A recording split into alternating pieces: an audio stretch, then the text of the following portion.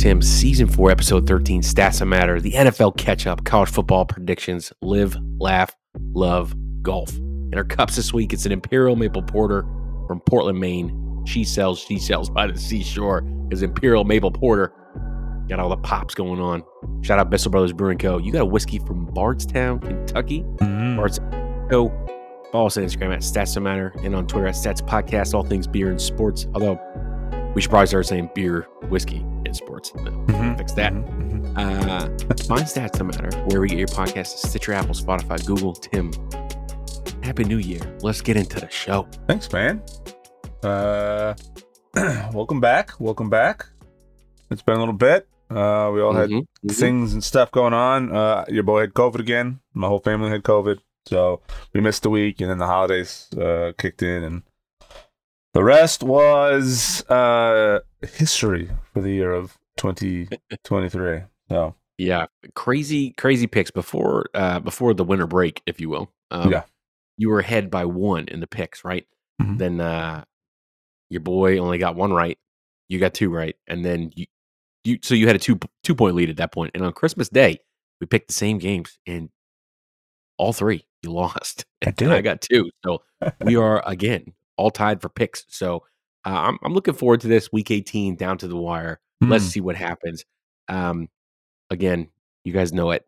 Every year I happen to luck out and I get Mr. Brothers Angels with Filthy Souls. I'm very, very happy about it. Shout out to Guy in Carolina. I'm like, look, next time, if you go, just call me. If you're gonna be in line, I'll pay you. You know what I mean? You don't have to get it for Christmas, but if you do, I'm never gonna give you a list. Okay, this is on the list forever. This is a beer I've had every year since 2014. I think that's just a shocking amount of consistency. People usually say they've had a Modelo every single year, or you with Goose Island. You know what I mean? Every year, I've been able to see the evolution of this beer. So until they completely fall off, I'm going to be very, very excited about getting this every single year. Shout out to the Jamie, listener to the podcast. He got some as well. We both got the same haul. So I know he'll be listening, thinking of these things. But I got their barrel-aged Mocha Chai Maple Porter, 13.6%. I chose not to go with the base variant just to kick off the new year because I like seeing what they do. I got the double barrel version. I also got a rye. There's I think there's one with bourbon and Tahitian vanilla, and then the double barrel is rye and whiskey barrel. So clearly excited to see how those go. They will not last the year, I promise you. So, initial thoughts, smelling it. Damn, that's a lot. I'm not really the biggest chai fan, so I'm interested to see how this goes. I love a good chai myself, so. I mean, it is fantastic. I think that the chai is actually in the beer itself, so I think I really appreciate that. But I think, for whatever reason, this Imperial Porter style that some breweries have done, they do it really poorly because they just char the crap out of the malt and they just try and put some sugar in it. But it's very difficult to get something as balanced as that. So you smell this should not work on its face. You have mocha and you have chai. You have something that's really fragrant and you have something that's super bitter, right? With the coffee grounds and then the charred malts. Yet this is very delicious. I mean, I don't have any frame of reference for this year's variant, so I'm going to say 4-3 out the gate. Okay. I put it in the fridge, and I think that might have been a mistake. I think I might have especially just because chai is one of those warming kind of drinks. So I feel like I didn't do that correctly. So I'm sure as it warms up, it's going to just be even more phenomenal. But damn, shout out Bissell Brothers. Nice. Did it again. Yeah, man. Chais, specifically dirty chais, are my jam every time I go to a Starbucks or something like that. But dirty chai is basically a chai latte with a shot of espresso in it, or 2 shots of espresso in it. They would call it a filthy. I think they call it some cute name they give it. I think it's a filthy chai. If you get, I assume there was olives in it, so it shows what I know. Hard pass. All right. Bardstown is one of those that is notoriously difficult to get your hands on. So This one, it's the Bardstown Bottled and Bond. Well, so it's a little 4-pack I got courtesy of, was it Shields? Shields? It's a package store down south that actually ships and distributes, and I saw this bad boy on there, gifted it, and this is phenomenal. I've been trying to get a hold of a bottle of theirs for quite a while, and haven't had any luck. So, lucked out. This comes with 4 little versions of it. It's the distillate, so you get to try the base of what they use when they are distilling. It's this clear liquid in there. I'm not going to do that for this program. I'm opening the box. That's what you're hearing. Yeah, it's wild. So the distillate is their base. So I'm assuming that's probably going to taste maybe a little sweeter, something like corn, or it'll taste like straight up moonshine, one or the other. And then it's got the Bottle and Bond. That was my guess. Yeah, the Bottle and Bond, the Kentucky Straight, and their rye. So I'm going to go with their Bottle and Bond, I think, to start this off here, because I think that's a good jump off. So they're big for samples. How much is in here? 50 milliliters. That's a decent little pour. It's not necessarily a what do you call them? I always forget the little bottles you get. The nips. Oh, nips. It's quite a bit bigger than an actual nip. That's a healthy little pour. I would agree. Yeah. So is it like 1 ounce or is it half ounce? Do the math for me. It's 50 milliliters. 50 milliliters. Yeah. Hey Siri, what's 50 milliliters to ounces? 1.69. Damn. So it's almost a double. Smells phenomenal, and I still got a little residual nonsense in the nose, the slight leftovers of a runny nose from COVID, and or like a little something. I don't even know what it is, but something's in there. But this is punching its way right through there. It smells a little sweeter. Reminds me of almost like a Weller Full Proof. It's only 6 years, so it's not going to. I don't expect it to be up there with some of the older, some of the older whiskeys I've got kicking around. But all right, let's go check.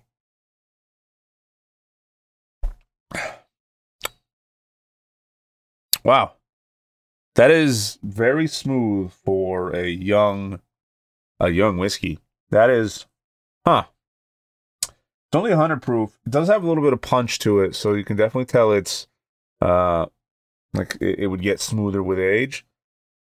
It's got a little bit more bite for 100 proof than what you would normally expect. It is up there with some of the like full proof bottles, like Elijah Craig full proof. But it's got a very similar profile to some of those. It's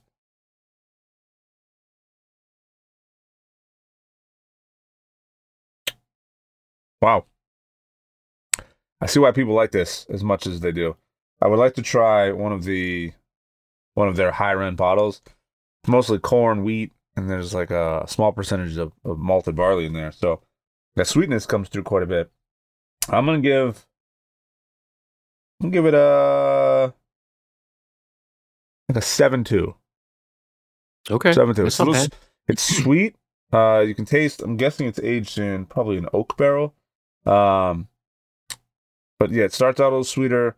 That wood comes through. It's got that little bit of a bite, and then it kind of mellows out and gives you a nice little sort of like pepper finish. Which forgive my absolute ignorance, but you said that you had the distillate, which looks like jet fuel. It looks straight up clear. Yeah, and you get this other stuff that has color into it. So like when the distillate goes in the barrel, yeah, is the color that you get from like whiskeys and bourbons like just what it draws from the barrel?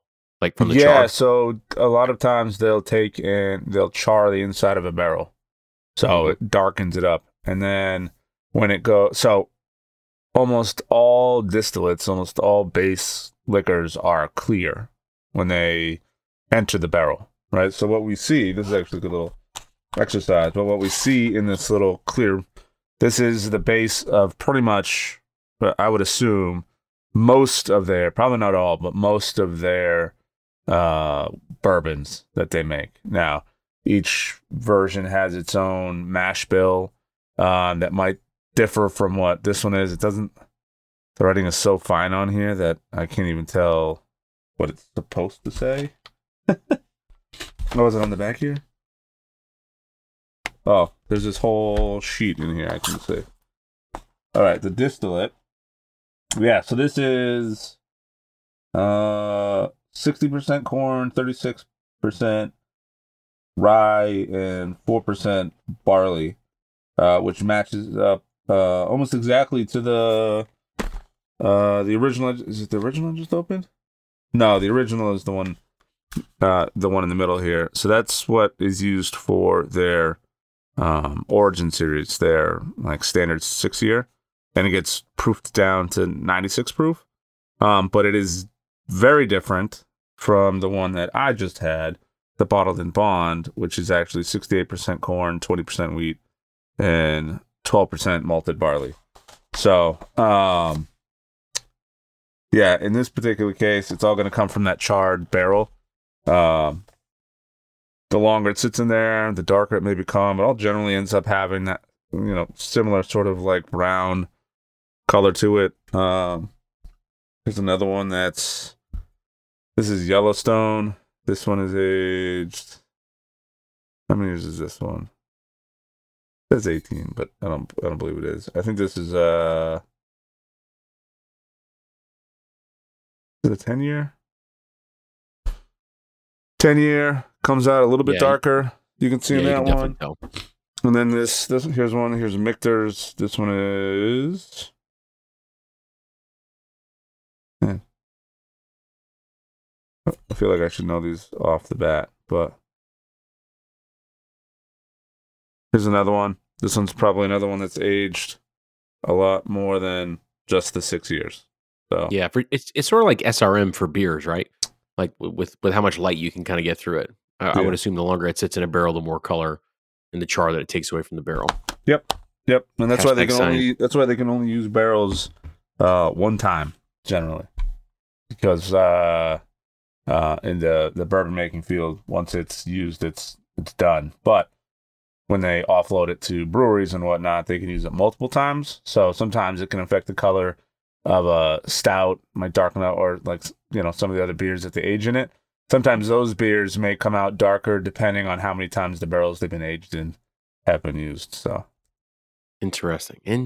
Well, that's what's in our cups. Go find him.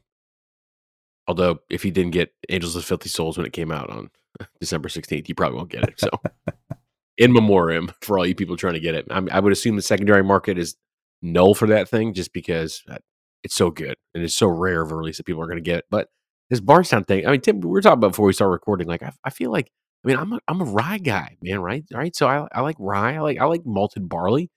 So like, I should probably start looking into. I'll take some of your recommendations for like some rye whiskeys, and we'll fuck around, and I'll do a rye. What's in my cup? Yeah, you have to. I would recommend trying and like mixing it up a little bit. Get like an American straight whiskey, a bourbon, and a rye. For me, I'm actually not a rye fan. It's a very, very like harsh, bold flavor to it, and just harsh, bold. Yeah, but if you throw it on top of like a mediocre whiskey, it can be hit or miss. Folks who like rye really like rye. A lot of folks are kind of in between, and some really don't. I hate rye bread also, so I'm all the way out there. What do you have on your Reubens? Isn't it rye, corned beef? I just don't need a Reuben. Sauerkraut. Yeah, I just don't need a Reuben. I think I maybe had two my whole life. So. Yeah. If I'm having corned beef, I'm having it with like potatoes and cabbage and that's boiled. Very Timothy Patrick O'Cronin of you. Yes. Yeah. Okay. Yeah. Let's get into week 18 here. We are tied in picks, so this week actually means something. Remember, we have a decent 4-pack or a decent bottle on the line. Mm-hmm. 3 games each. Everyone knows the rules. I'm gonna start off Bucks Panthers. Baker Mayfield, career resurgence, and then dumbfoundingly bad play. Career resurgence, dumbfoundingly bad play. He has a $1 million rider if the Buccaneers win the NFC South, which week 18 they still haven't done yet, which is crazy because the Saints and the Falcons are playing week 18, and there are some scenarios that if the Buccaneers lose this game to the Panthers, that they could not be the NFC South winners because everyone's still got something to play for, which is the general theme of this week in the NFL. That being said, Panthers owner David Tepper got a $300,000 fine for throwing a drink at a Jaguars fan. I encourage you to go watch the video. It is the weakest throw I've ever seen. If I'm getting fined $250,000, I'm not tossing a drink at your feet. I just want to be very clear about that. Okay. Yeah. And it's just like I saw some things and it was just like some articles, I think it was like Pro Football Talk was like, with COVID and everything, like he really needs to be careful about how he's putting his liquids out there. Like, is that where we are right now? Guys, like, come on. Like, it's not like assault. You know what I mean? I understand that in Florida it is assault if you throw a drink on someone, but I assume that it's because of the glass behind it. No, if you just toss a drink on someone, it's just super disrespectful. And when you have a majority owner of a team who's a multi-billionaire, $300K is not really gonna hurt him, right? But of course, the owners in the league, I'm sure they've done much worse. So that being said, Panthers are 2-14. They ain't going to be 3-14 by the end of the season. Buccaneers will do what they need to do here, get business done. Mayfield gets $1 million payday. Bucs should win the NFC South, host a playoff game. So that'll be very interesting for playoff implications going forward because I feel like they're probably one of the worst teams in the NFC. Everyone from the NFC South is pretty terrible this year. So whoever they host is going to, I'm not going to say have a bye week, but I don't think they're going to have a very tough time on that first playoff game on the road, unless it's like a West Coast team that has to go like at 1 a.m. I'm sorry, 1 p.m. game, which is like 10 a.m. West Coast time. So that's my pick. Number one, I'm going Buccaneers, and I can't be talked off of it. Yeah, I see your list here. Some interesting choices here. So this one's courtesy of Hot Zone Sports. I saw this earlier today. Little tidbit about Baker Mayfield I thought was really interesting. Are you going to pick the same game? No. Okay. This is piggybacking off of what you were saying. Baker Mayfield is making less salary, $4 million this season, than Mike White, Sam Darnold, Marcus Mariota, and Mitchell Trubisky. He has more passing yards at 3,907 than C.J. Stroud, Jalen Hurts, and Trevor Lawrence. Wow. With 28 passing touchdowns, he has more than Josh Allen, Lamar Jackson, and Russell Wilson. He has a better passer rating at 95.9 than Patrick Mahomes, Matthew Stafford, and Justin Herbert. The former overall pick has single-handedly revived his career in Tampa and will be in for a big payday this offseason. Absolutely. Those are pretty remarkable statistics compared to some really big names and some of sort of the hotter quarterbacks in the league, especially Stroud. And, I want to talk about how well Hurts is doing and Lawrence is kind of having an up and down year. But, Stroud, Hurts, Allen, Jackson, who's arguably in the running for MVP, which I don't know if I agree with this year. Mahomes, Stafford, and Herbert. Those are some big kid names that he's currently outperforming. And it's interesting to see on a team that's providing him with some weapons what he's been able to do. So I know I haven't been the biggest Baker Mayfield fan in the last few seasons, but I don't wish poorly on the man. So it's definitely cool to see. So good for him. Good for him.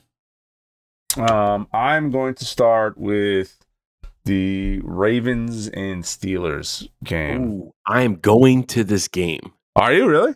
I'm going to this game. Shout out Dan. He's coming down. Picking him up from the airport. The game got flexed to 4:30 on Saturday.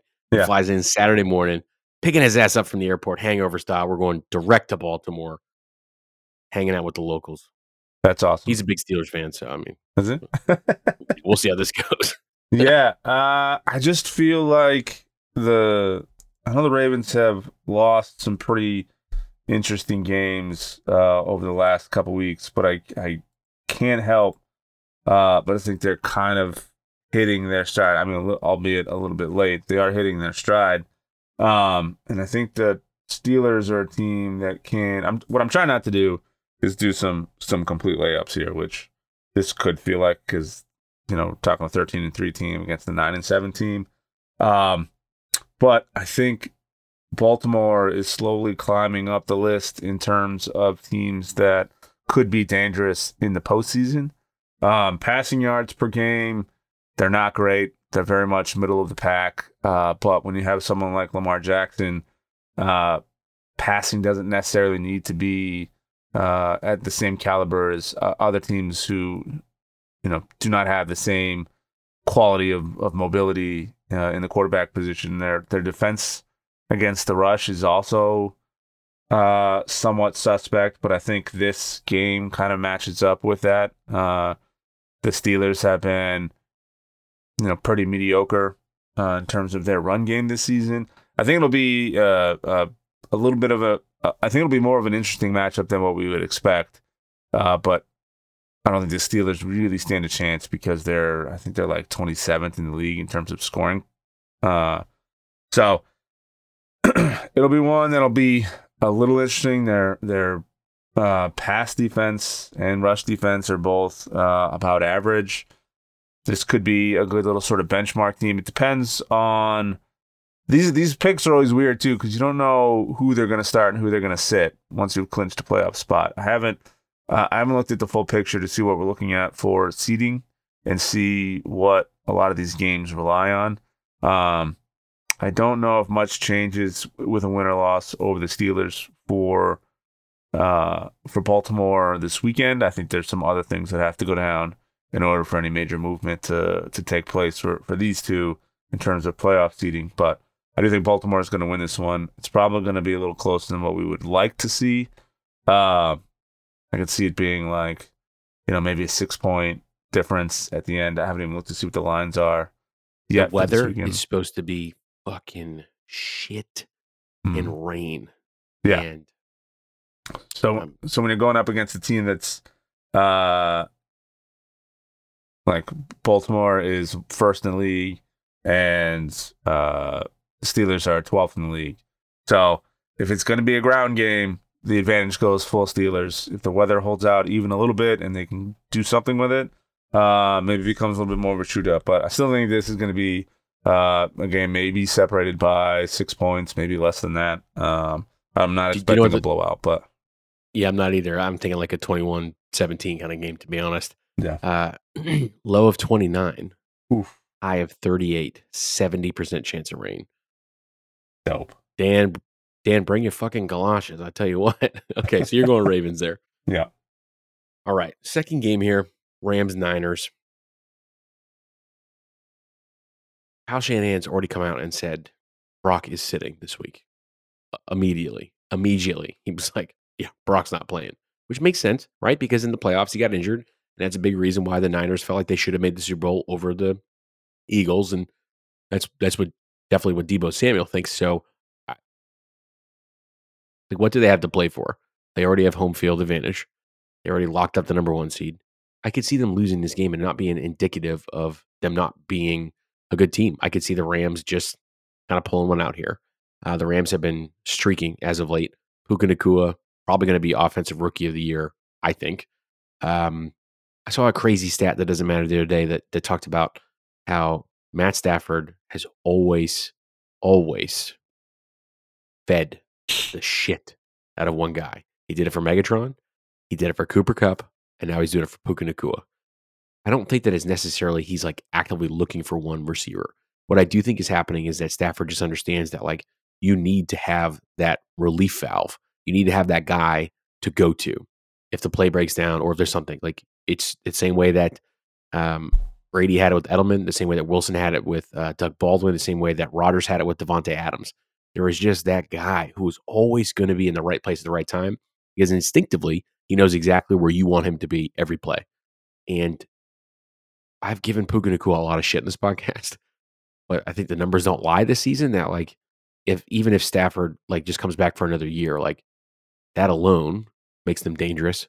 And then having a full like Cooper Kupp healthy, like this was a team that was only supposed to win 6 games this year. They've already far exceeded that. They're probably going to work their way into a playoff game, and the Seahawks won't. So, like, I got to take that L. You know what I mean? So I am not going to pick necessarily against the Rams here because I think the Niners might possibly not play some of their best players. Like, and I completely understand because, like, if the Niners are all in on Super Bowl, Week 18 does not fucking matter. Doesn't.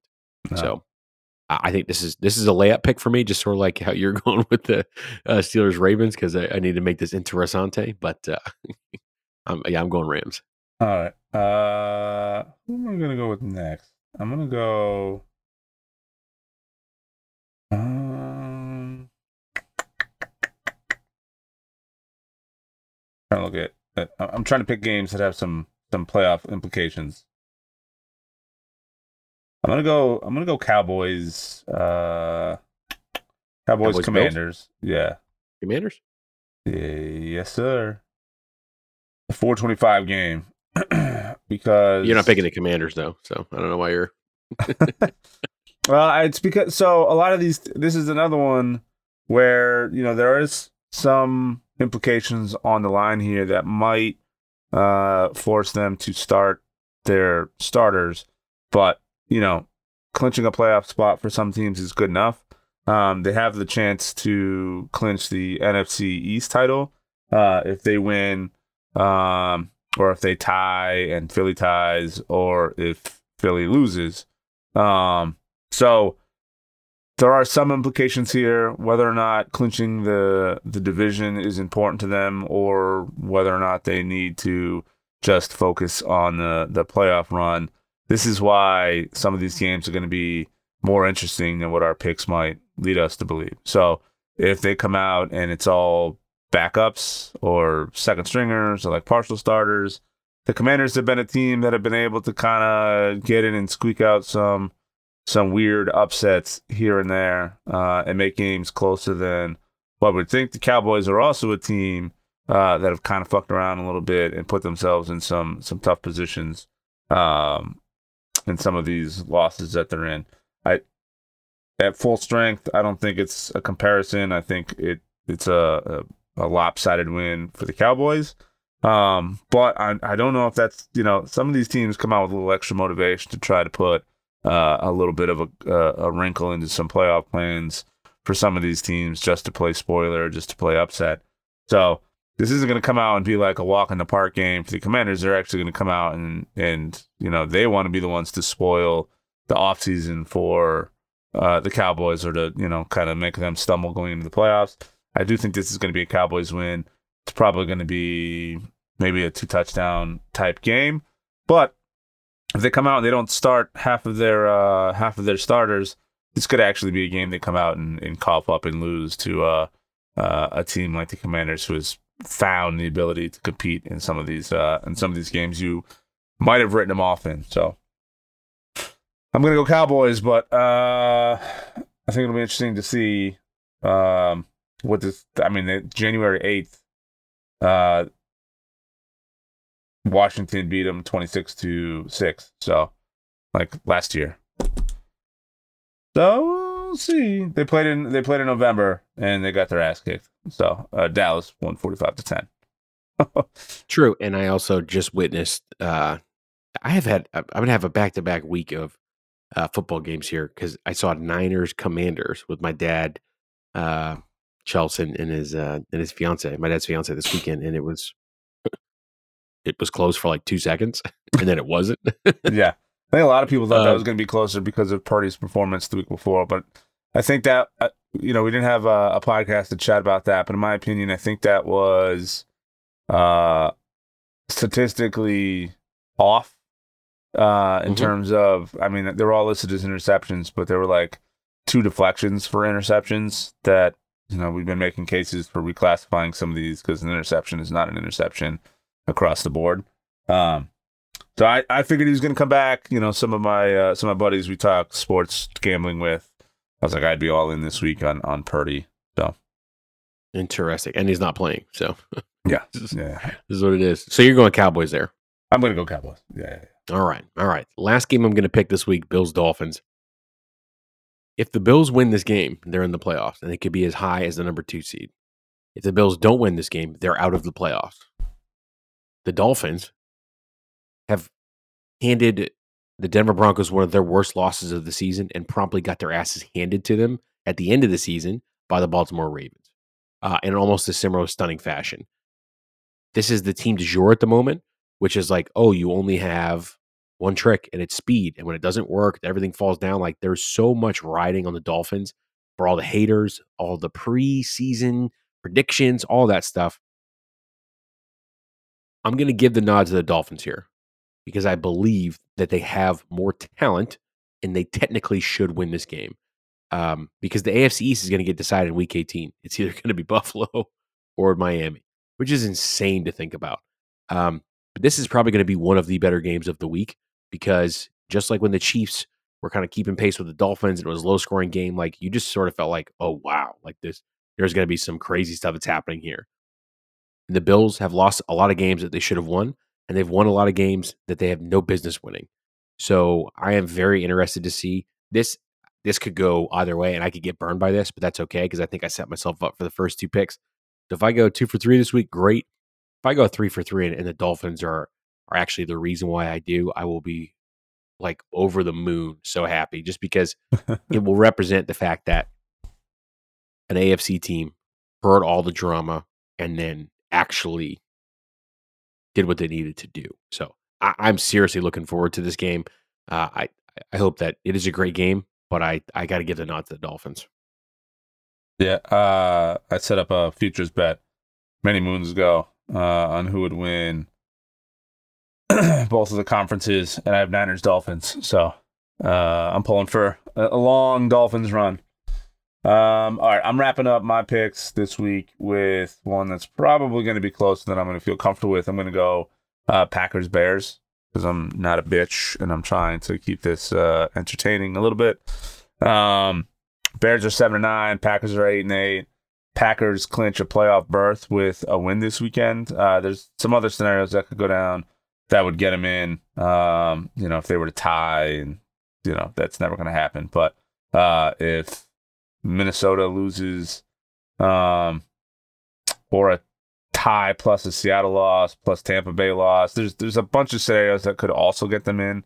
But I think they're going to come down to, in my opinion, a straight win or not, because nobody's gonna tie in this league. But I think this one's going to be an interesting matchup. I know the Bears are really riding high on Justin Fields right now. I think last weekend, even though I think they clinched the first pick in the draft, the fans are still chanting, "We want Fields." He's kind of found his way a little bit this season. Has been performing pretty well since he came back. But Jordan Love has as well. Jordan Love and the Packers have been outperforming in the passing game by a pretty significant margin when it comes to matchups against Chicago. But Chicago's got a better run game where the Packers' run defense has kind of struggled a little bit, especially at the latter portion of the season. So if Fields can get the run game, or if Fields can get his passing game going, if Jordan Love can keep the passing game going and keep this keep some sustained drives, I think they stand a pretty solid chance, even though I think this is going to be an attempt by Chicago to just run the ball straight down the throat of the Packers. I don't suspect they're going to get much on the ground from the Packers. The Bears are number one in terms of rush defense this season. So it's going to have to be an air-out game.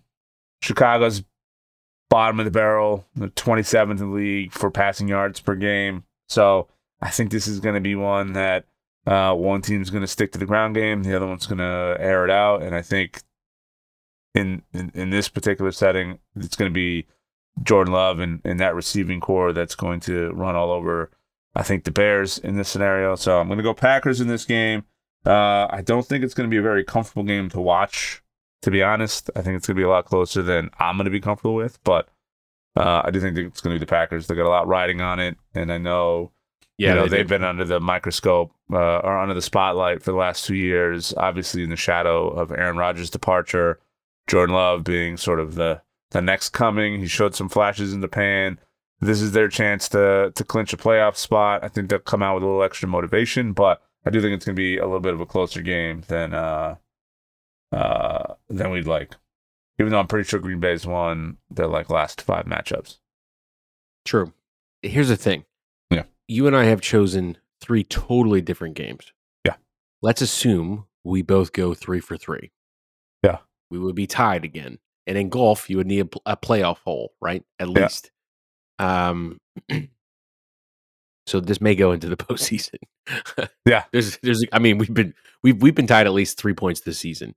So yeah, who knows what's going to happen? Looking forward to it though. And I might just, if I happen to pull one out, I might just ask you to send me a bottle of Michter's. All right, it just might be that. It might be the thing. Throw you for a loop. Did you watch college football on New Year's? I did not watch as much as I would have liked. I know. It was a little bit of a weird year for us this year with the baby and getting around and doing as much as we could throughout the day. Has she signed any NIL deals yet? No, we're getting there though. I mean, I'm bittersweet week for me. I'm kidding, but I'm not. Kids are expensive, so yes, they are. Bittersweet week for me because my daughter goes to daycare for the first time next Monday, which is a little heartbreaking for me. I've been out with her since November. I go back to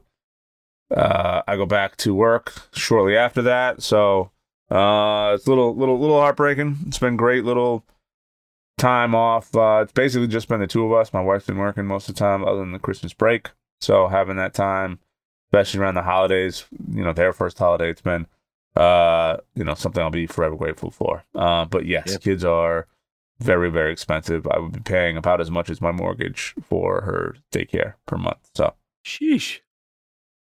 Take her to work with you.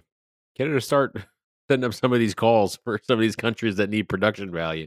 Just, start an LLC, right? I've watched so many TikTok videos. Just start an LLC. Just write off everything. Write off diapers and, Oshkosh vehicles. We already got some of those. We got hand-me-downs from her brother. So yeah, we're good on the little Tykes, the little red car that everybody used to have. Yeah. Oh yeah, we got one of those kicking around. So a buddy of mine, shout out Zach, he and his wife, they took one of those little red Oshkosh cars and they made it a Volkswagen bus. Like they made an emblem and they spray painted it. Like it was crazy good, absolutely crazy good. Shout out him. Yeah. So I did watch college football. I watched both those games. And you may have a prediction. I think I have a prediction. I think I have an informed prediction. You may have some as well, watching just the clips or just hearing the analysis for the past couple of days. I don't need to go too big into recapping it. I think some of the biggest takeaways that I saw from both of the games are as follows.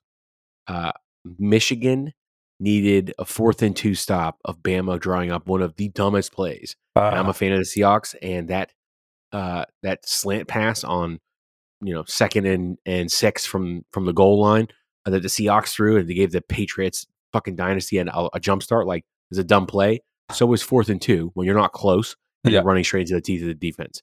Like, you're welcome, Michigan, that they decided to run a play that you hadn't blocked all night, and you finally blocked it. I did see that, by the way. I did see that. I was just sort of like dumbfounded. I'm like, throw the fucking ball. And I was like, Pete was right. Throw the ball. But like, it didn't execute. It didn't work. I think everyone thought that Michigan was going to work them. And until the latter part of the fourth quarter and in overtime, I did not see it. I didn't see it at all. I didn't see the fact that you look at Michigan's defense and they're extremely fast. I was shocked at how quick they were getting to the quarterback. I was shocked that like the center was like dropping snaps like all over the place. Mm-hmm. But, like the receivers didn't necessarily bail out Alabama either, and they still almost won that motherfucker. So like, great, University of Michigan. You know what I really don't like though? I found out that Connor Stallions, the staffer who was like fired for his supposed or alleged role, which got Harbaugh suspended, by the way, for sign stealing, is just the biggest Michigan fan, and he was in the stadium watching the game. because he's a fan of Michigan. Get the fuck out of here. How is this dude allowed to buy tickets to a fucking football game? Like, no. Ban it, dude. You're like, what? This is incredible to me. Like, I cannot believe, like, and I get it, he wouldn't be filming there because it's not like Alabama would have made it, but like, dude, come the fuck on. Come on, dude. I don't know. Michigan fans are salty as hell because they feel like they've been disrespected all year. Mm-hmm. They're using that narrative that Harbaugh was suspended, the NCAA's against us. No, you misinterpreted a rule and you poorly exploited it. You got caught, like, and you almost got worked by Alabama. And a team like Laura Rutledge had this incredible post game interview with Saban, and say I've never seen Saban like close to tears, but he said in my best like Joey Molnaro voice, "Our players are disappointed, right? And I'm disappointed because we had this." And it's just sort of like, you did fucking have it, and you lost it on a 4th and 2. You're a 12-1 team. You thumped fucking Georgia. Florida State got tumbled out of contention. You found your way into the college football playoffs. That's amazing. Your program has staying power. Like, love it. Absolutely love it. University of Washington versus Texas. There was something I saw the other day that talked about how many times UW has been underdog this year against ranked opponents and how they've won every single time. And when I found that UW was getting Texas, I was excited. And everyone's like, why? I'm like, because they worked them last year and it's the same team. So, like, they're not losing this game. And for the first half, when it's 21-21, I'm like, did I talk a lot of shit? And then boom, UW does what they do. They bring it all the way back. They go in that they take the lead. Now, the craziest thing, which I didn't realize, like I think 90% of college football first time viewers, is that the injury timeouts like stop the clock. And I mean, in the NFL, if you have a minute to go and the other team has no timeouts, like you win the game. You just kneel down. In college football, that shit doesn't happen. And they used that stop from Dylan Johnson from UW going out to just regroup. And then they went back-to-back 30-yard plays. And I'm like, holy shit, they might actually lose this game. And it's like 1:00 in the morning at this point, dude, because that game started late, and the second half started at 11:05 p.m. Eastern Standard Time. All right. So I'm like, holy shit, like they might lose this game. Beautiful fade to the end zone. Cornerback comes up, jumps, knocks it right out. Just like infamy. Love it. UW wins. They escape, but they've been in these one-score games all year. Michael Penix Jr. was not given the Heisman hype that he needed. Look, I'm happy for the dude from LSU. He only got it, I think, because he scored more touchdowns. UW was never in outright danger of losing that game. They were in danger of like losing to themselves because they got a little cute towards the end of the fourth quarter. I'm happy for Texas. Quinn Ewers did what he needed to do, but now like they have a lot of questions next year. Like you have Arch Manning on the bench. Guy's drawing a ton of NIL money. He has potential. Are you really not going to compete and just see what he has next year? Because like UW, a lot of their players are going to go to the draft. It's just going to happen. Like Texas has some questions, and UW next year going into the I think the Big Ten, right? Like they're going to be against the University of Michigan. They're going to be playing against some of these other teams that they're seeing. Like it was a fitting way for the Pac-12 to, I guess, be dismantled and go out. So I liked what I saw, but University of Washington versus University of Michigan for the Natty, Monday, January 7th. UW's going to win that bitch. Stop playing, right? You think so? When University of Washington won their last title in 1991, whatever it was, with their coach Don Johnson, the Dogfather, okay? Who do they beat? Michigan. The only thing that these two teams have in common is that they don't have 5-star recruiting classes, and they're built to blue chip players. Kalen DeBoer, coach for University of Washington, fucking pedigree champion. Doesn't like make it to the playoffs that often, obviously, because, Pac-12 has never really been a historically strong conference, but like they have the best offensive line in the nation. And they just went against the best defensive line in the nation, which Michigan does not have. And they fucking worked them for the majority of that game once they figured them out. The only thing I think that UM really has on them is speed on defense. They're terrifyingly fast. It reminds me of the Niners a couple of years ago when they had Eric Armstead, Solomon Thomas, and Joey Bosa. Like the way that they were getting through Alabama's line like a hot knife through butter, I was like, shit, UW's going to have their hands full. Except Michael Penix Jr. has a left-handed snap release that is reminiscent of like Aaron Rodgers, not like the conspiracy freak Aaron Rodgers. Like we're talking prime fucking Aaron Rodgers, and I love it. RG3 said something on Twitter, or maybe it was Emmanuel Acho. They said good quarterbacks can hit a door. Great quarterbacks can hit the doorknob. Michael Penix can hit the keyhole. And there were so many times in that game where Penix dropped back. He was in the pocket. There was pressure. He stepped up. And on his second step forward, he just committed and he just threw a laser. And the DB doesn't even realize the ball's there. It's so stunning. And having watched the majority of UW games this year and seeing the powder puff like game that had to like face the University of Iowa for their championship, like UW has played more ranked opponents. They played a tougher strength of schedule, and they have been in more one-score games. And I feel like that gives them the competitive edge. There's so much drama this week talking about Harbaugh, the NFL, the suspension. Feinbaum said this morning that like he might be facing another suspension next season. This team has so many distractions around it, and the University of Washington team realizes they can do something amazingly historical. But the conference that they're part of is no more. They won a Sugar Bowl, which they've never been to because they usually go to the Rose Bowl, and they could put themselves in the echelons of college football history. They are as unselfish of a football team as I think you can get. And I'm not saying that is selfish, but I just do think that like there was nothing I really saw that did against Alabama offensively until the end when they had just petered out that like made me think, oh, okay. Like they needed a ton of defensive pressure. And I just feel like you can't have the best offensive line in the nation and then see what happened in this game against Alabama and just go, yeah, like we're not going to have a plan for that. Like they're going to do something. So I'm going to go UW here. And I think it's going to be like a 31-28 kind of game. I think we're going to be just on our edge of our seats. We're going to be so anxious, so nervous. But like, I think the Dogs do it, man. I really do. I actually think it's going to be Michigan. Michigan has a record 16 sacks in the last 4 games, and and they're also 1-3 in college football playoff appearances. And they curb stomped the offensive line in Alabama. So that and Blake Corum, how well he's been doing, I think. That guy is Austin Eckler 2.0. Can we agree on this? Yeah, like he can squat 1 billion pounds, and like the way that he bounces to the outside is ridiculous. Like I'm not even going to shit on you on UM for that. Like, why wasn't that dude playing more snaps earlier? Yeah, I think. The last time they matched up in was it 2021? Michigan won by double digits. It was 31-10. So I don't know if I'm feeling the same distraction level that you're seeing. I think this one's going to be a Michigan win, and I think it's going to be off of consistent pressure against the offense for Washington. So I got Michigan in this one. This could be our tiebreaker. Yeah, that's what I'm thinking. I think this could be the tiebreaker for sure. All right, I'm good with it. You know, there's a UM fan that I have in our office. And shout out Schefter, by the way, big UM fan, right? Obviously, who's that walking with him? Yeah.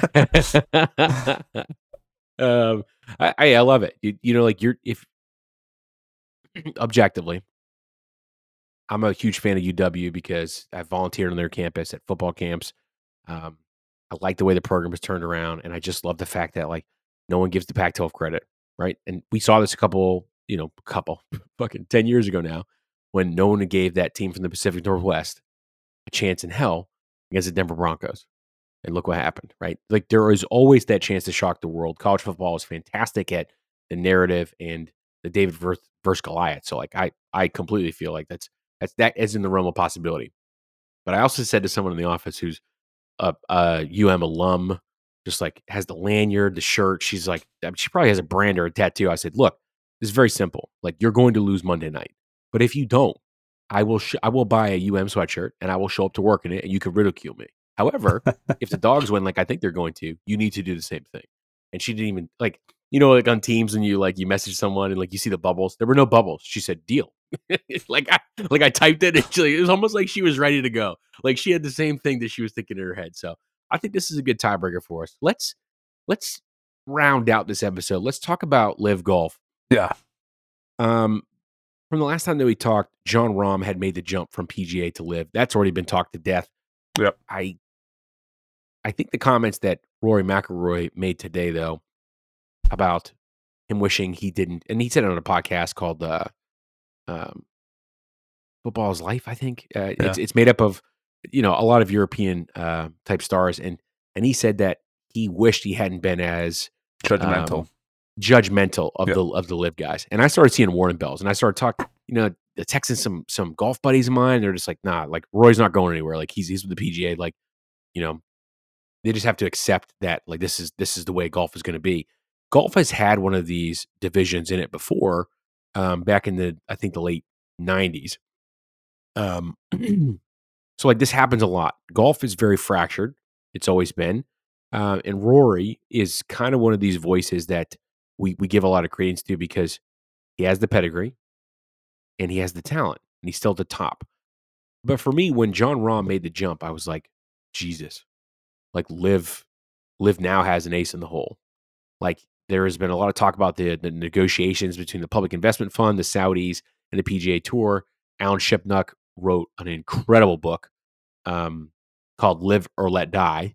And I encourage you to read it. And he talks just about how the PGA Tour is just trying to bluff their way out of this. The only thing that separates the PGA Tour and the Saudis is the Saudis have about $1 trillion head start on us. And we may have about a million civil rights style correct absolutely right. So but like remember like when LIV first started, everyone held their hat on that. Oh, you're sports washing, you're doing all this, and like we raked Koepka over the coals. Mm-hmm. Dustin Johnson, we raked him over the coals. You're just not going to answer the question. Like Phil is Phil. Like I don't care that Phil went to another league. Yeah. When Jon Rahm left, I was like, Jon Rahm is the reason why I watch golf. Right? He's the reason why I was super disappointed that the U.S. completely fell flat at the Ryder Cup this year. Rahm saying 54 holes of golf, shotgun start is not competitive to me. My life wouldn't change with $400 million. I was like, yes, my guy. And then he took Patrick Mahomes' money. And then you got Rory saying like they're going to have to rewrite the rules for Bethpage for the Ryder Cup for like 2025 because like he's going to be there. I started to feel like, holy shit, dude.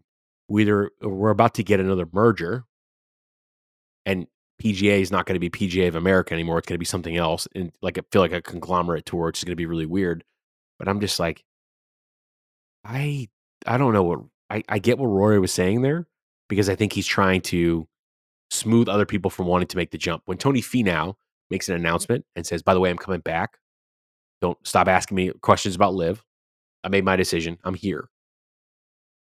Other players are or are not doing that. And then the knock against LIV has always been these tournament styles.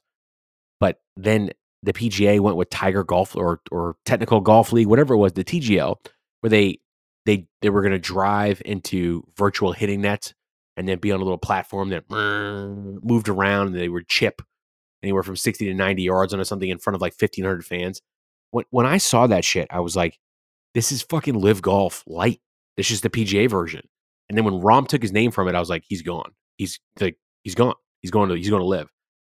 Shipnuck on Twitter was also saying that he had heard from sources that Phil Mickelson was openly talking about it. And then Rahm does his little press conference on Fox News, and you're just like, what the fuck is going on in golf right now? Now, I've only been in golf for like a couple years, Tim. Yeah, I don't necessarily have like the history with it that you do or anything like that. But like the first time I'm like, what the fuck, Jon Rahm? Now I'm like double what the fuck, Rory. Like to me, it seems like the tectonic plates in golf are shifting. I'm very interested to hear what you have to say about it. Yeah, I mean, I was on reading the comments, trying to get sort of a feel for what the general consensus is, and it's, it's kind of split between folks praising Rory for manning up and, admitting, to a fault or to sort of coming out a little hot out of the gate, and then a bunch of others are like, no, this is him reading the writing on the wall. He's losing some of his fans. This is a way of like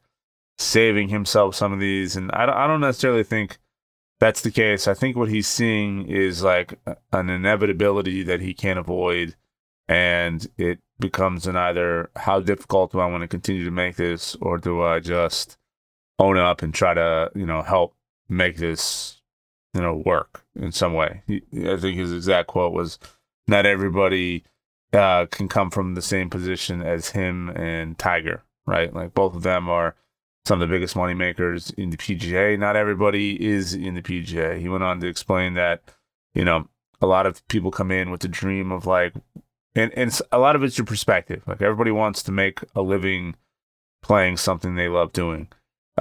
Most people come in, with the idea they want to win championships and majors and trophies and all that stuff. But not everybody has that same philosophy. Some want to come in and make money, and some of the money that's getting thrown around with these LIV conversions are, life-changing, family-changing.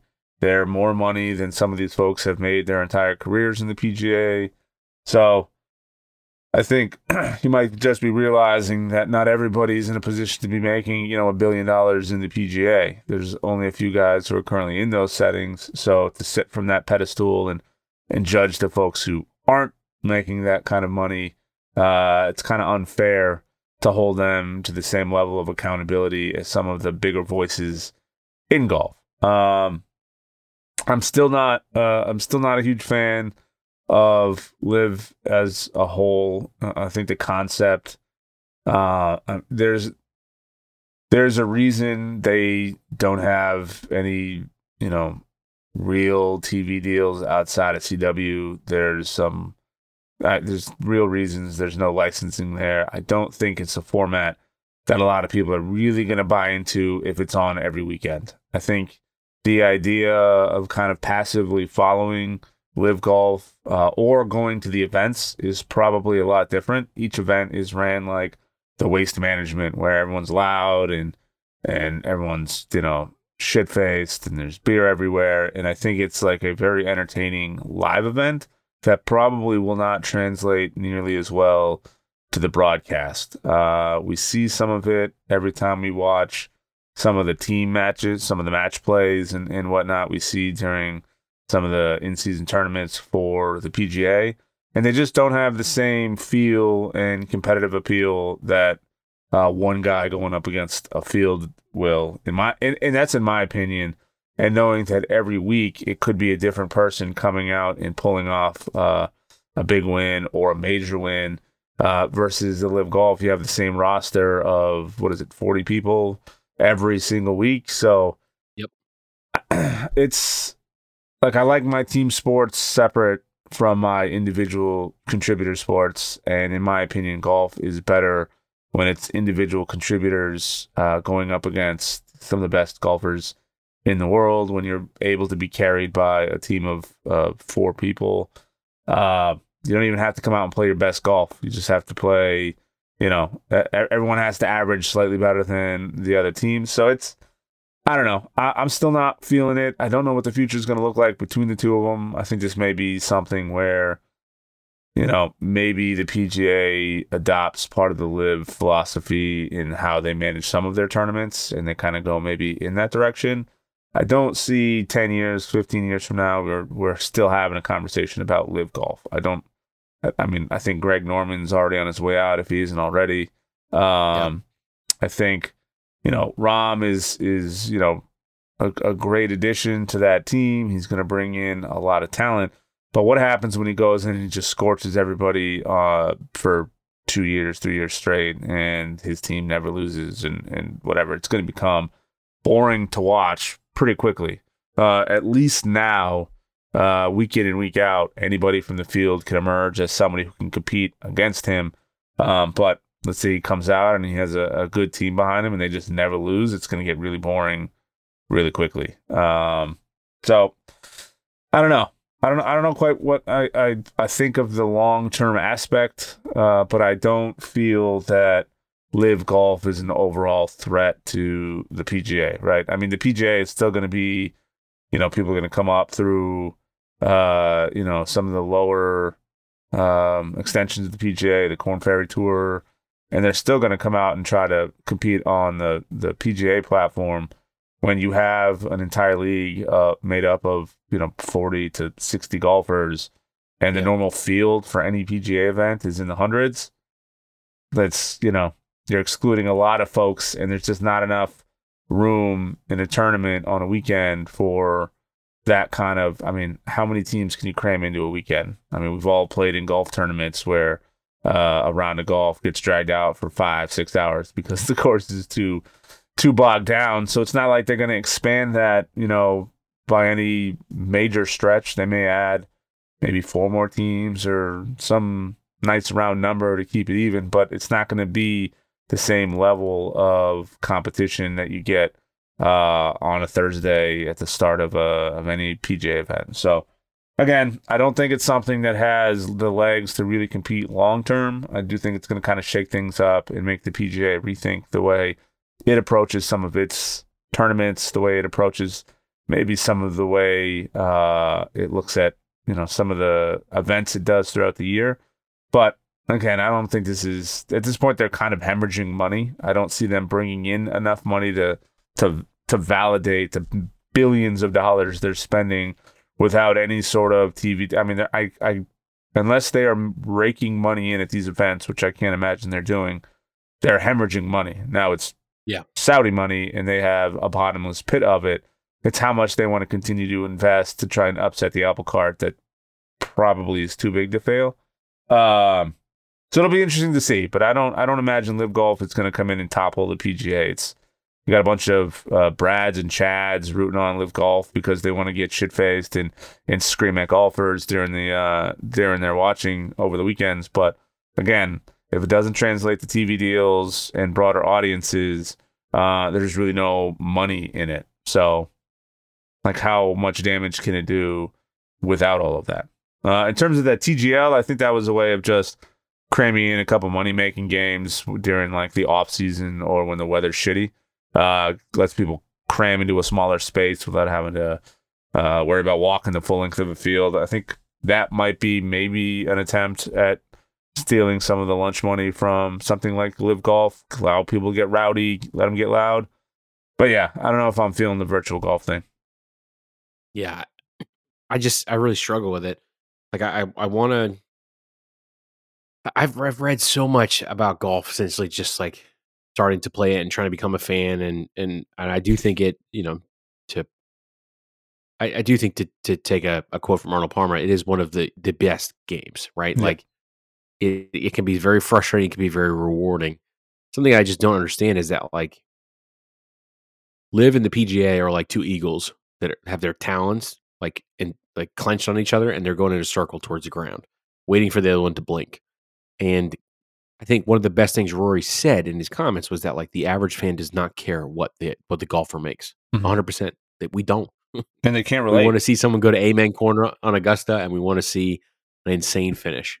We want to see you like Tiger, 179 yards from the pin, and you take an unorthodox club and smack it 177. That's what we want to see. That's what we care about. Like if golf hasn't paid their players, like this is going to fix it, right? We think. But at the same time, it's just sort of like golf is in need of a reckoning that I guess we didn't think was coming, and now it's here, and we're still not very sure like what the end result is going to be. I can't wait for Full Swing season 2 because I think Full Swing, just like Drive to Survive, gave us a behind the scenes look. Like if you go back and watch season 1, like they vilified the fuck out of Lee Poulter, Dustin Johnson, like about all his LIV stuff. And Dustin Johnson was very succinct. He was like, if I could tell you could do the same job, work less hours, and I'll pay you 3 times, like you wouldn't take it. Like he was very pragmatic about it. And Brooks Koepka gave actually one of the best responses. And he was quoted in Shipnuck's book. He said, when I got the LIV offer, I called my mom. She cried. I cried. I grew up as like a country bumpkin kid from like Mississippi. Like this is life-changing money. He's not a country club kid. And I think that's what LIV is doing great. That the PGA Tour is scrambling. They can't figure it out because they think they can muscle their way out of this. And it's just not the case. American fans are going to get tired of this. If there was a NASCAR and a super high-powered rich people NASCAR, we wouldn't watch NASCAR. The league would die. Both of them would die. We wouldn't care about it. It's the reason why we don't give a fuck about the UFL, XFL, CFL, TFL, ABCD, EFG, FL. Yeah. We don't. We care about a league that, for all of its quips, right, like the NFL, like it owns a day of the week. It puts a pretty good product out. and it gives us controversy, and it keeps us, just like professional wrestling, it keeps us there every week. And we're like, oh, that's bullshit. I wouldn't have called that against the Lions. There's no way that, oh man, the NFL. And like, we just keep talking about it. And it always stays in the front of our mind. Golf is running the risk of us not talking about it anymore. Sans getting that Formula One style treatment. And I just feel like that's terrible. I read this book recently called Tales from the Q School, which I didn't know until this year, literally about, well, last year, actually. So this is 2 weeks ago now. I didn't know that golfers who are not in the top 125 money list in the world had to go through a 3-part qualification school in order to make the PGA Tour. And I didn't know that even if you made the PGA Tour and you didn't maintain the top 125, or now I think it's top 150 on the money list, you go back to the PGA Q School. And there are people who have storied careers who can't make it because they play bad golf for whatever reason, or their putter goes cold and they have to go back. And these guys flame out in the Q School, and that's it. They just can't go to the PGA Tour for a year. Imagine making it to the professional leagues in the NFL, and then you missed that tackle. Guess what? You got to go back to the NCAA. Like it's so wild to me that like the PGA Tour has this whole ecosystem for folks to grind and work it out. And if you don't make it, you don't make the Nationwide Tour or the FedEx Cup, and you don't make it in the standings, like you just go back to Q School. Like LIV must have looked at that and been like, this is the first place we're targeting. No Q School. We don't care. You're going to play in 18 countries around the world. And by the way, you're going to get paid handsomely to do so. Q School? Fuck that shit. We're not sending you back there. Like the PGA, I understand why they did it, but they have lost so many of these small battles. And it makes me wonder, like, I think Jay Monahan has done a great job to grow the game. But I think as far as sports commissioners, just like Rob Manfred, his seat is the hottest right now. Like, is he going to negotiate a settlement with the Saudis? Is he going to do a merger? Like, who knows? But like, bro, this is it for you. Like, you are not going to grow the game of golf anymore. And you're going to do it right now. So like, you should not worry about legacy. You should probably worry about saving the sport. And I'm just not sure that everyone's doing that, because if you have to have guys like Rory come out and say things like this, and Rahm's now the voice of reason to go to LIV, dude, like we're in a sad state of affairs, and Augusta is not till what, April, August? It's like forever and a day away. There's so much seismic change that could happen in golf from then until now. Yeah, I'm trying to look to see how many each year are given a PGA card. I know at the end of each year, the top 125 are given their cards for the following year. But what I don't know is how many golfers are on the tour at any given time. Folks from 25 to 150 are generally allowed to play in like the secondary, like whether it's a Nationwide or whatever the FedEx Cup Tour is this year, where they have to there's usually a money line cutoff that they have to make. Yeah. I did not know that. And I'm just reading these heartbreaking stories of guys shooting 67, and because they had a bad day, like they don't make it. Yeah, but that's like, got to set you up though for. You didn't get there just by that one day though, right? Like you are. No, it's 3 rounds, and each round is 3 days of golf. So like, and it's at courses like all the way across America. It's insane. This is why. What's your guess on how many PGA professionals are out there? Like less than 1,000. 29,000. Oh, and all super off. And all it takes for you to get your PGA Tour card. There's a couple things, but one of the things is to win 3 tournaments on the Korn Ferry Tour, and that'll give you your PGA card for like the entry into try to compete. So Korn Ferry is the new Nationwide, but like you still have to win 3 tournaments outright. Like if you get a Masters, like if you get a Masters or a Majors win, like you get an exemption. But that exemption is only good for a few years. No, but that's the I'm talking about just being able to play in a traditional. So the Korn Ferry Tour is like the minor leagues for the PGA Tour, and all it takes is any one of these 29,000 people to win 3. You got to qualify for the Korn Ferry Tour, which has its own set of stipulations. But once you're on that tour and you win 3 tournaments, you get your card punched for that season or the following season for the PGA Tour. So you can actually play in PGA Tour events. I think the 125 players is to help cut down on the field. Otherwise, the length of play, they have to figure out where to cut it off somewhere, and that seems like the most logical way to do it.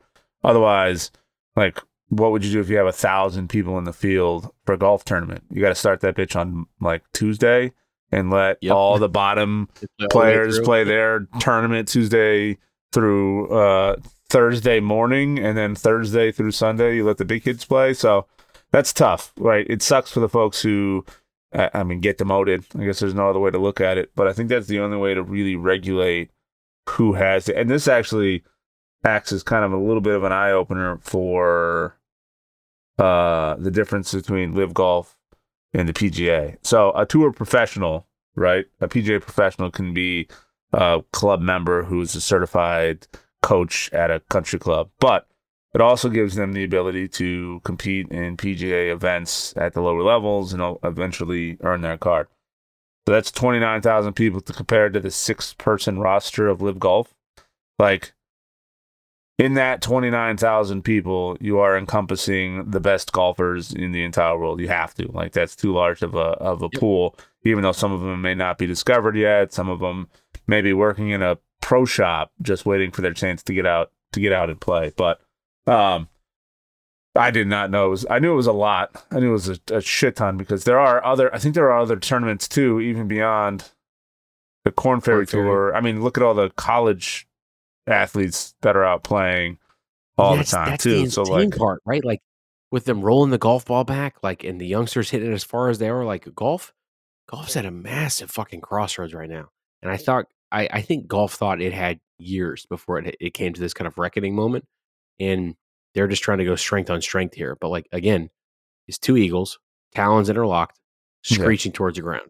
Yeah. Like, let go before I do, or we'll both die. I mean, I think that, in my opinion, I think it's too big of a sport. I mean, more people are playing golf now at a mainstream level than I can ever remember, right? Like, my 8-year-old son and his cousin, who's also 8, are talking about playing golf. Like, it is such a big thing now that, like, I think the audience is there no matter what. I mean, golf is never going to leave or go anywhere, even if they roll the ball back. I mean, golf was popular when guys are driving the ball 250, 260. It's even more popular now, and the average golfer is still only driving it like 280, 290. So rolling the ball back for the tournament is going to help without, they don't have to reshape these courses every single year to try and cut down on the Koepkas and the Dustin Johnsons and the DeChambos. Tiger sort of spearheaded a lot of this, and it's just gotten kind of more aggressive since as golfers take a more athletic approach to the game versus before, where it was more of like a leisurely sport and a skill. Now it's a strength skill combo that if you have those two things, it's really hard to compete outside of that. So I don't think anything's going anywhere. I think they're all going to be fine. I think it's a little bit of a hubbub, that may ultimately change the way we see some events down the road. But, I'd say it's too big to fail, but I do. I think the PGA tournament's just too big to fail. They have too much of a foundation. They have the whole blue, that basically an endless pool of people to pull from in terms of talent. And every year it's refilling with all the college athletes that are graduating and becoming eligible for professional sports. So I don't think it's going anywhere. LIV Golf is going to make a little bit of a splash, may change some things. We'll look back and say, thanks to LIV Golf, we now have these things. But I don't think it's something the PGA Tour is going to get, have to worry about being toppled over. I don't think that you've completely stopped me from being a 5-alarm fire and worried about the state of my beloved golf sport. But I think you have a lot of valid points there. I think that the last thing I'll say about this is that, like, again, there was a division in golf before where they wanted to break away from the PGA Tour, and I think the only thing that stopped them was you had guys like Arnold Palmer who were like, "We don't do this," right? Yeah. The same way that the PGA is relying on guys like Rory and Tiger to keep the sport. But I think now, like you mentioned, like stuff with like the TV deals and the level of competition, like Masters exemptions might be the only thing that don't allow LIV to like really get going as a fire. It might kind of snuff the oxygen out. But yeah, we should look back on this and say Yeah. The PGA Tour learned some hard lessons and they figured it out. So yep. I'll be interested to see. But if we, I mean, I was telling someone today about this. Like, if we are one Hideki Matsuyama or one Colin Morikawa away from making the jump, yep. I struggle to see. Or like I know Victor Hovland like came out and said like, yeah, the LIV money was there, but like money's not it. Rory saying the money's not it, but everyone was saying the money was not it. And then one by one, they all go. I mean this in the best way possible. Everybody has a number. Depending on their circumstances, how long they've been in, what things that they want to accomplish. And Rahm made a swing for the green. Like he drove the green. Like to take a tired golf cliche, like he'd already won a Masters. He'd already won other majors. And then they were going to give him $300 million up to $500 million. And Rory comes out and says, like, we're going to have to rewrite the rules. So he's at the Ryder Cup so he can defend it. Like that guy fucking hit on 17 and got a 3 and the dealer busted. That's what happened. Like we just witnessed this. So like golf needs to be really careful about like how big for its britches it wants to get over the next couple of years, because this we're not over yet. We're still really finicky. So yep. That'll probably do it for this episode of Stats Don't Matter.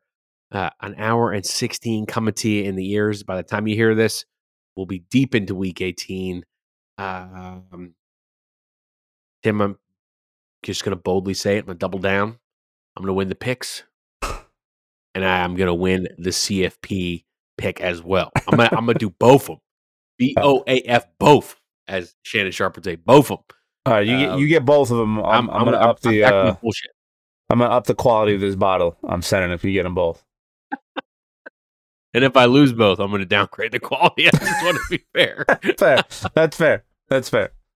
All right, everybody. Like, what is this military special bullshit? Yeah. Why is it clear and in a handwritten label? I don't understand what's going on here. Why does it smell all vinegary? I'll take some wedding cake moonshine. Get your hands on some of that. That's good stuff. Made in a Foot Locker. Yep. I can find it. I promise you I can find it. Nice. All right, everybody. Thanks again. It's been real. Happy New Year's. Peace.